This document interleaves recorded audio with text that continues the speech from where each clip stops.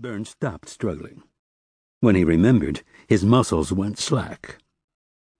Ford continued swimming from the lights of the marina, kicking harder, using his right arm to pull. He had a plane to catch. At 6:45 a.m., Ford was aboard Delta's direct to Newark, sitting starboard side, first class, reading the Miami Herald. A story about Cuba. Secret documents were surfacing now that Castro was gone. Disturbing. Ford had worked in Cuba. He had also worked in Central America, South America, Asia, and Africa. Ford had told Burn the truth. His skills were rusty. As the plane banked over the Gulf of Mexico, he folded the Herald and cleaned his glasses. Below, wind glittered on water a mile from shore, where Ford had untied Burn Heller, then pushed him overboard, yelling, "Swim!" At 3:30 a.m., the lights of Sanibel Island were bright. By 5, Ford had returned to his home and lab on Dinkins Bay, secured his boat, was showered and packed. He'd also stowed cash from Heller's safe and the Rolex in a hidden floor compartment. Thinking about it now, Heller's voice, "Don't leave, I'm begging you," Ford felt an unfocused anxiety that startled him. A sinking sadness. A dense, unlighted space beneath his heart. It passed. An emotional response? No. A paralimbic reaction. The distinction was interesting, but unimportant. Ford was working again. Below, green water became granite as the jetliner ascended.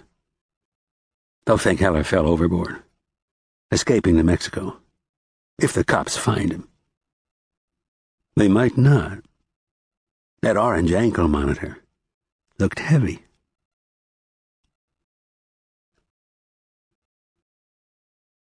Hotel Nacional, Havana, Cuba. Farfel told the Venezuelan, "More than a month ago I warned you. Now it's too late. The U.S. government has Castro's files." He exhaled through his nose, touching a finger to his glasses. Amateurs. The young Venezuelan, his face lathered, sat reading the Miami Herald, Spanish edition. Farfel, the hotel barber, could see over his shoulder. Senate subpoenas Cuban documents. There was a photo. A good-looking woman, weight of breasts beneath her charcoal blouse. A powerful man with teeth. Co-chairs of an intelligence subcommittee. They'd been bickering about the files for months, mostly with the world political community, but also with the CIA.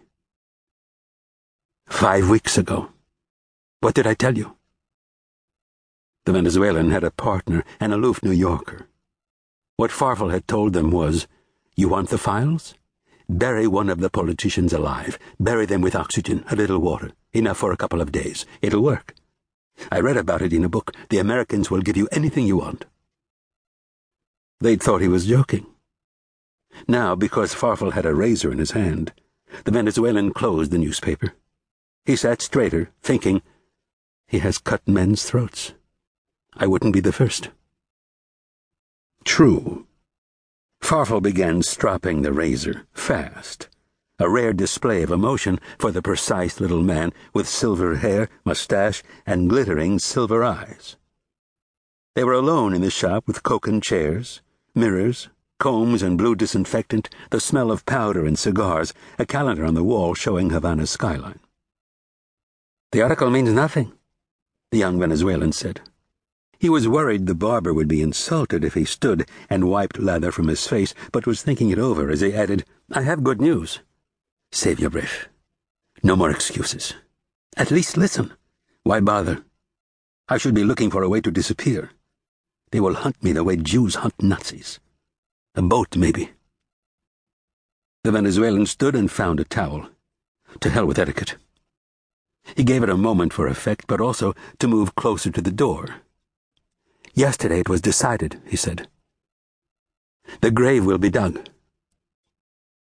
Farfel folded the razor slowly. "We were going to tell you. The coffin, too?" The barber's dentures made a clacking